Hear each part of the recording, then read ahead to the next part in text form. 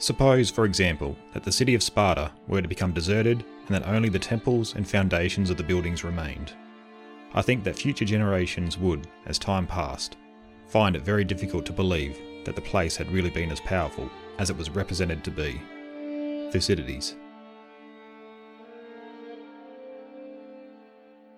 Hello, I'm Mark Selleck and welcome back to Casting Through Ancient Greece, Episode 8, The Sons of Heracles. We are now starting to approach the classical period, but first we need to set up our major players in Greek affairs, the Spartans, the Athenians, and the Persians. We will look at the origins of these city-states, their development to just before the classical period, and the institutions that came to define them. Now I mentioned the Persians, and you may say, they aren't Greek. True, but they will play a major part in Greek affairs and our story in future episodes. So understanding their background will be very helpful. My plan is to devote 2 episodes to each of our major players before we pick up the story leading into the Persian Wars, just before the classical period. These episodes will also provide a lot of context to what was happening in the Archaic period, as well as what made a Spartan and an Athenian. But don't worry, we'll be talking about the other city-states along the way as they enter our story. It's just that much more has come down to us about the Spartans and Athenians. With the rise of the powerful city-states, we also have many more written sources to work with, as it became important to record and remember the traditions and the origins of one's own polis, as they grew in size and power. The early periods of Spartan and Athenian history don't have many contemporary written sources, but the late Archaic and Classical periods see many accounts emerge, to where we're able to still read the surviving ones today.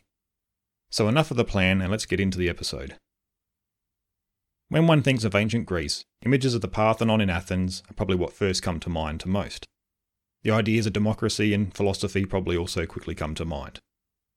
But there was one Greek city-state that developed very differently to most others in the Greek world. They would be based on a monarchy, they would be militarily focused, where individualism was brutally quashed. Even their system of slavery was at odds with the rest of the Greek world. With slavery being a common practice throughout Greece, people who were slaves were not Greek themselves.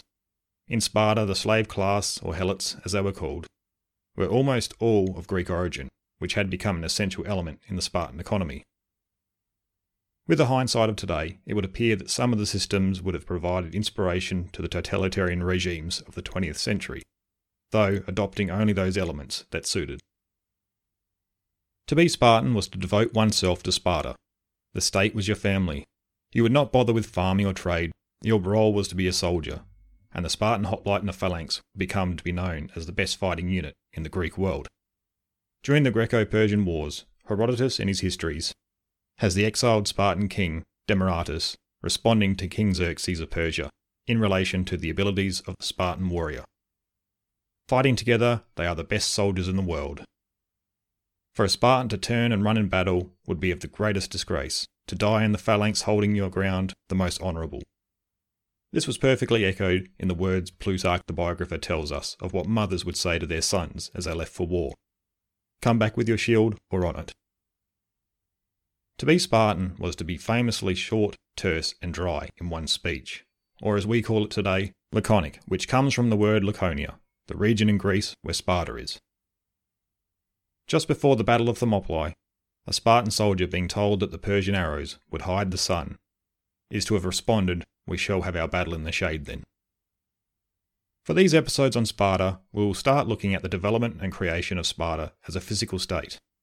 Then we will take a brief look at some of the institutions that were seen as distinctly Spartan in this first episode. Then in the next episode we will turn to the developments politically and look at the institutions in a little more detail that emerged and would define Sparta.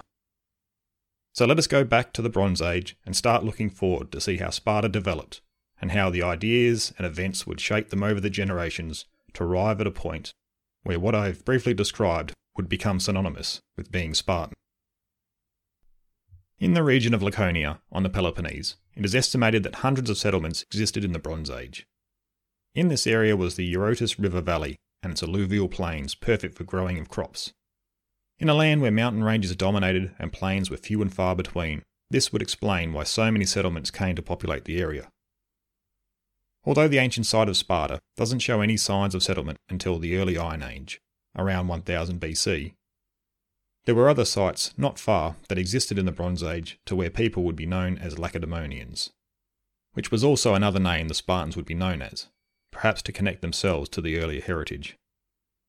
The name Lacedaemonian was being used at least early as the Late Bronze Age, as some Linear B tablets that were discovered at Thebes, a city-state in the region of Boeotia, used the name. Although many settlements existed in Laconia, there hasn't been any palace complexes that have been uncovered that date to the Bronze Age in the region. This would suggest that the region wouldn't have existed as its own power centre, like what is suggested in Homer's Iliad. It may be that the region of Laconia was a later name used to describe the geographical area that we are familiar with now. It may be possible that the great palaces on the Peloponnese, such as Mycenae and Pylos, may have exerted influence into the area so that the area would not be seen as its own region but a part of others. In the Iliad, King Agamemnon of Mycenae's brother Menelaus was the king of Sparta. The Iliad was probably put down in text around 700 BC, but its origins stretch further back to perhaps the Bronze Age itself, or just as it collapsed. The royal connection in the poem may have come about due to the development and rise in Sparta's importance after the Bronze Age, or it could have been a matter of a royal family spreading its influence out and gaining control over a region with fertile lands but using later settlement names to make those connections. Though it is very hard to try and draw any conclusions based on a text that is essentially an intertwined mashup of fictional and historical elements. So it seems Sparta the settlement and the people cannot be found in the archaeological record till the early Iron Age. So where did they come from, and how and why did Sparta become a settlement? In a previous episode, we have talked about the Dorian invasion and the migrations that were possibly taking place in the past. The Dorian invasion is what we are interested in for this episode, as the Spartans identified themselves as Dorians, and the idea of Dorians moving into the Peloponnese is at the core of the traditional foundation of Sparta. The concept of a Dorian invasion was created by historians, which draws upon the Greek legend to do with an event known as the return of the Heraclidae, which we'll look at soon. It is probably helpful here to understand what we are talking about when referring to a Dorian. In Greece, there were a number of different groups that people tended to be part of, and would be associated with different regions. They were Aeolians, Achaeans, Ionians, and Dorians. These were, roughly speaking, the different ethnic groups or tribes within Greece, though the easiest way to distinguish these groups was the dialect of Greek that they spoke. The names of the different groups all come from the sons and grandsons of Helen, who was seen in mythology as the ancestor or originator of the Greeks or Hellenes. The Spartans weren't the only people that were known as Dorians. In the classical period, this common ancestral connection was also considered to be shared by the city-state of Corinth, many cities on Crete, Syracuse, and Halicarnassus in Asia Minor, as well as many other areas. This shows that the groups were not concentrated in one particular area, but were spread out all over the Greek world, not just the geographical area of Greece. In our episode on the collapse of the Mycenaeans, we looked at the likelihood of a Dorian invasion as a possible explanation to the collapse. As we discussed, it seemed that from the evidence available, this was unlikely, but this theory is also an explanation of how the Dorians, and by extension, the Spartans, came to settle the Peloponnese. Just to recap, the basic theory has the Dorians moving down from the north, possibly pushed out by others, such as the Sea Peoples, and then eventually coming to resettle in the Peloponnese. This is supposed to explain their appearance throughout the Peloponnese, and also the sudden collapse of the Mycenaean palaces due to the huge numbers moving throughout the lands. This theory has been floating around for some 200 years, but has never been proven one way or the other definitively. Though the current evidence shows that this theory is probably unlikely due to the reasons we went through last time, which can be summed up with the fact that around 1200 BC, the Mycenaean world collapsed, but there doesn't appear to be any sign of any new culture such as the Dorians replacing the Mycenaeans, which would be expected with a large body of invaders arriving and conquering a region. We only see a gradual change over a couple of centuries, and we only see the settlement of Sparta appearing around 1000 BC. So if it looks unlikely that a marauding group of people conquered the Mycenaeans and established themselves in their place, how did the Dorians come to dominate the Peloponnese? This has been part of an ongoing debate ever since the Dorian invasion hypothesis was put forward some 200 years ago. The invasion theory had been popular for most of this time, but from the 1970s onwards it has become less supported by historians, as new evidence has come to light. As we have discussed before, the archaeological evidence points to a migration over time, people moving from the north of Greece into central Greece, and some finally making their way into the Peloponnese. The Peloponnese didn't experience a sudden cultural or artistic change, which would be expected from a sudden large influx of dominant newcomers. What is now more widely accepted is that this migration of people took place over many generations, settling in some areas and being pushed out in others, to where groups ended up filtering down into the Peloponnese. And after some time, they were able to establish themselves over the native populations in many areas. So perhaps we can think of the Dorian invasion as more of a migration, though again nothing definitive can be proven as yet, and more evidence needs to come to light before that can happen. But let's now turn to how the Greeks believe the Dorians came to inhabit the Peloponnese. The legend that the Spartans point to as their legitimacy to Laconia as their traditional homeland is what is known as the return of the Heraclidae. The Heraclidae were the ancestors of the hero Heracles, who in mythology undertook the 12 labours. Heracles was supposed to be half god, as his father was Zeus, who had an affair with the mortal woman behind the back of his wife, the goddess Hera. After his 12 labours, Heracles immolated himself and joined the Olympic pantheon. During his adventures he had encounters with many women, who as a result bore children with Heracles as their father. There are many different genealogies given by ancient writers that differ, but for our purposes, we will just accept that there were a number of descendants of Heracles out there. Heracles was born into the house of Perseus, who had their roots in Argos, which is on the Peloponnese, and Zeus had intended that he would become king there. Hera, Zeus's wife, through her cunning, ensured that Argos would come under the control of the king of Mycenae. It's worthwhile to note here that Hera, knowing of Zeus's affair, was extremely jealous, and she had set many dangers against Heracles. From birth onwards, Heracles was able to defeat all that was sent against him. In fact, Heracles' name basically means glory through Hera. Once Heracles had died, his descendants were exiled from the Peloponnese, and would eventually find refuge in Athens. Many attempts would be made, with the Heraclidae trying to move back into the Peloponnese. The first coming not long after Athens was attacked by the Mycenaean king for not giving up the refugees. The attack failed and the king was killed, to where the descendants then attempted to return, though after a year they were once again forced out of the Peloponnese. There would be more attempts made by future generations that would also be unsuccessful, even though they had consulted the Oracle of Delphi, a step crucial when undertaking matters of great importance. Another attempt was now made, and the Oracle was once again consulted, to where the same advice was given.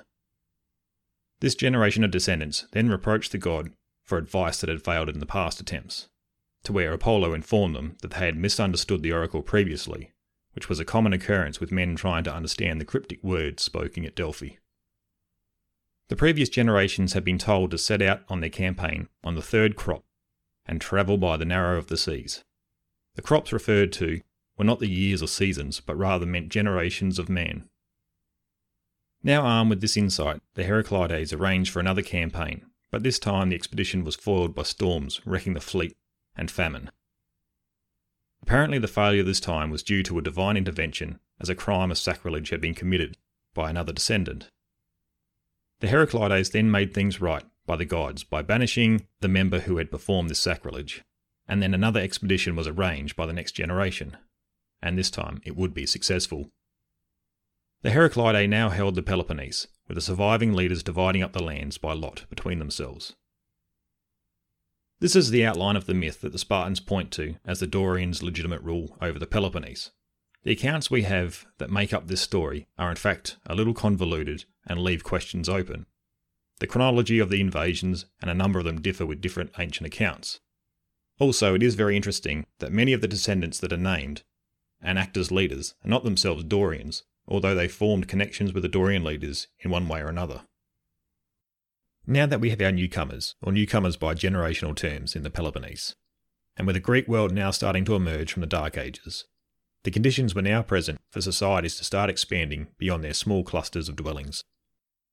Settlements would merge into larger ones as communities developed, which is what happened when Sparta was created. As we have said, there hasn't been any remains uncovered at the site of Sparta itself until around 1000 BC, which would elude its glorious past as indicated by Homer in the Iliad. Though the settlements that would merge together to form the city of Sparta show signs of buildings and remains that date to Mycenaean times. Sparta would emerge from the union of 4 villages that were in close proximity to each other. Then it is thought around the mid-800s BC, after the creation and consolidation, Sparta then expanded once again, this time to the south, to include a fifth settlement.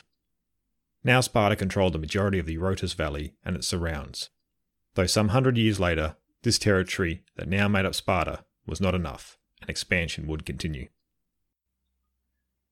The Spartans now had their eyes on the region of Messenia, though a large natural barrier stood between them, known as the Taygetus mountain chain, which rose to 2,400 metres at its peak. The region of Messenia was perfect for raising crops, and most likely this is why Sparta's interest was fixated on this region, as well as possibly the effects of overpopulation being felt at Sparta, like a lot of settlements emerging from the Dark Ages. As we will see, this region would become the most important area economically for Sparta, and would continue to be for centuries to come. The chronology and specifics of the campaign against Messenia are difficult to know for certain, as only fragments survive from a poet named Tyrtaeus, who is thought to have been active in the area of Sparta in the late 7th century BC. Another writer, Pausanias, also relates some information on the campaign, though he wrote in the 2nd century AD. From what we know related by the writers, it seems that the campaign, which is known as the First Messenian War, began somewhere from the mid to late 700 BCs, and lasted 19 years. It's thought that the war began as a series of border raids and skirmishes, rather than a full-scale invasion of disciplined phalanxes of Spartan hoplites, which their name would become synonymous with later in history. Eventually the region of Messenia was under Spartan control, and the inhabitants were reduced to a peasant class status and continued to work the same lands, but instead for themselves. Their work now benefited their new masters, the Spartans. This new class of slaves would be known as the Helots, and the Messenians were not the first or last population to be subjugated to this status by the Spartans. It is thought that this system of slavery was first set up before the campaign into Messenia, meaning that groups of people in the Laconian region were relegated to a slave status in Sparta's early expansions. Some 40 years later, the Spartans and Messenians engaged again in the Second Messenian War, which was to last around 20 years. This time the Messenian Helots initiated the war by revolt and invaded Spartan territory in an attempt to regain their freedom. The Messenians this time around had support from the polis of Argos, which was located northeast of Sparta. The first battle of the war, the Battle of Deras, was fought before the allies of either side could become involved, and its result was highly disputed with no clear victor. Though the result of the battle was enough for the Messenians to offer the man who led them, Aristomenes, the kingship of Messenia. Aristomenes refused the offer and instead continued to lead the revolt as a general with absolute power. The Messenians were able to follow up the battle by placing a shield in the temple of Athena, which was sacred to the Spartans, causing them much concern. The Spartans then sent off a delegation to the Delphic oracle for advice from Apollo, which they received the instruction to gain an ally from Athens. Supposedly Athens sent the lame poet Tyrtaeus to help, not wanting to disobey the oracle, but also not wanting to send any real help. The next battle the two sides engaged in was at a place called Boar's Grave, and saw the Messenians being victorious over the Spartans. Though after this the Spartans were able to use bribery to gain the upper hand in their next encounter. Once the Spartans advanced on the Messenian lines, the allies of the Messenians retreated, which forced the Messenians to quit the field and seek shelter behind the walls of a fortified city at Mount Aurea. Held up in their fortified position, raids on the surrounding towns were conducted, where in one raid Aristomenes was captured, but was able to escape before he could be executed. The Messenians were able to remain held up in their fortified position for another 10 years before a final Spartan attack ended their defence. Spartans were then able to quell the revolts, which had continued once the commander of the Argives was killed. They were then able to relegate the Messenians back to the status of Helots. The Spartans, as they were expanding, were also attracting attention from other city-states on their rise. Argos to the east of Sparta seemed to have been actively trying to check Sparta's growth, as seen by the support of the Messenians. This support may have also led to the first direct battle that we hear about between the Spartans and Argos, which would inflame their enmity towards each other for generations to come. What took place was the Battle of Hysiae, a village just inside the Argive territory. Hardly anything else is known about the battle, except that Argos defeated the Spartans convincingly. Also, it is thought that the battle took place around 669 or 668 BC, which puts it around the end of the Messenian War or during its closing stages. It is thought that the Spartans were the aggressors as the battle took place just inside Argive territory, possibly being a response to Argos's aid to the Messenians during the Second Messenian War. With their defeat at Hysiae, the Spartans are thought to have engaged in a program of reforming their military, which saw their hoplite force adopting the phalanx formation that we spoke about last episode. During the early history of Sparta, it can be seen that they were developing very differently socially and politically to most other city-states. Though they were still Greek, linked through common language, religion and culture. To finish off this episode, I want to just briefly look at a few areas where Sparta was already showing how they earned the title of the odd man out in Greece. We will expand on some of these areas in our next episode when we look at the Spartan institutions. From the beginning of the formation of the Spartan city-state, they had continued with the system of kingship, like the old Messenian times.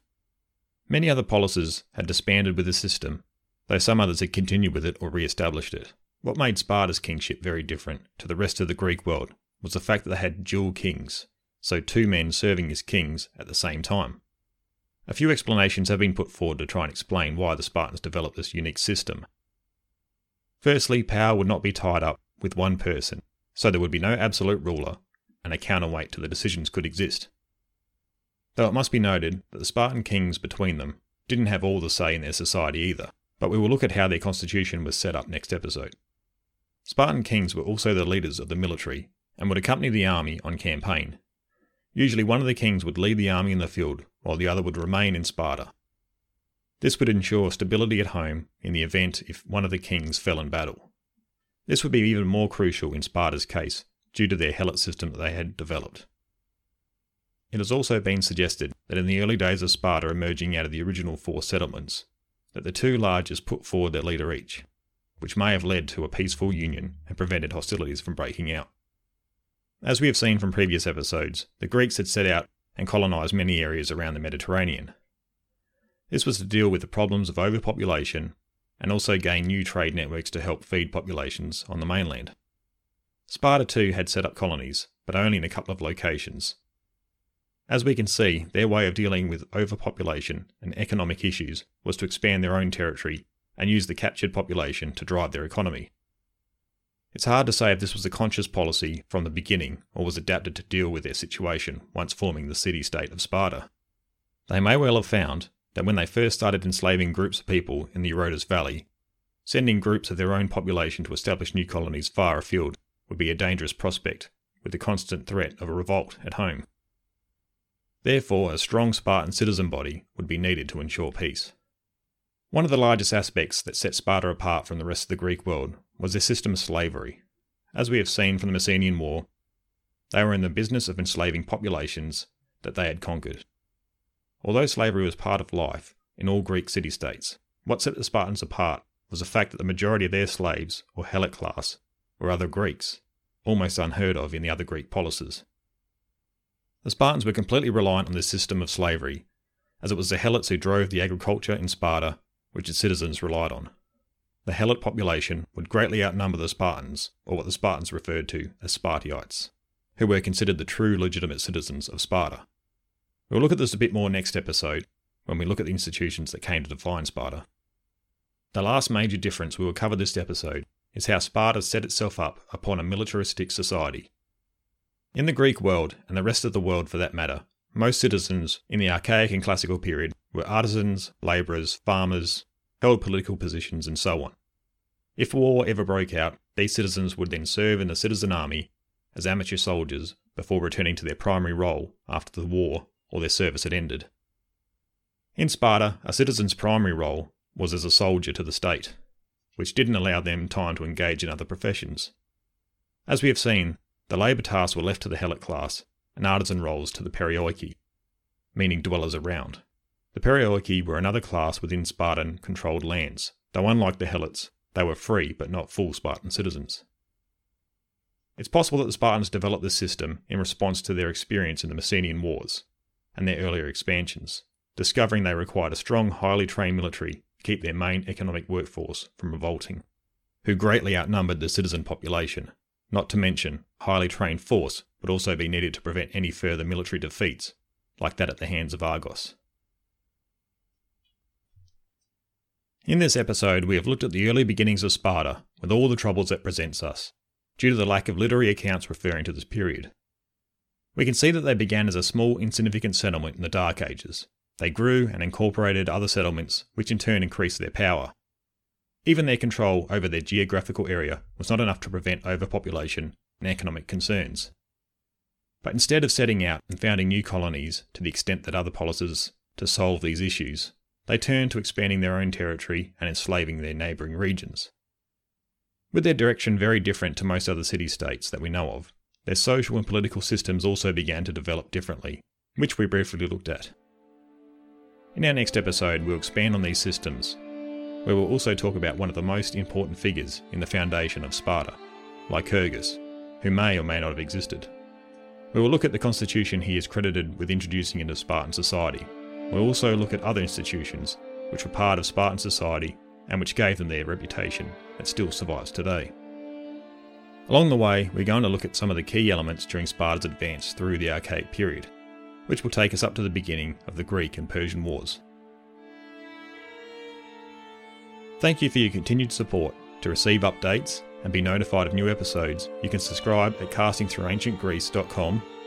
You can also follow the series on Facebook, Casting Through Ancient Greece, or on Twitter at CastingGreece.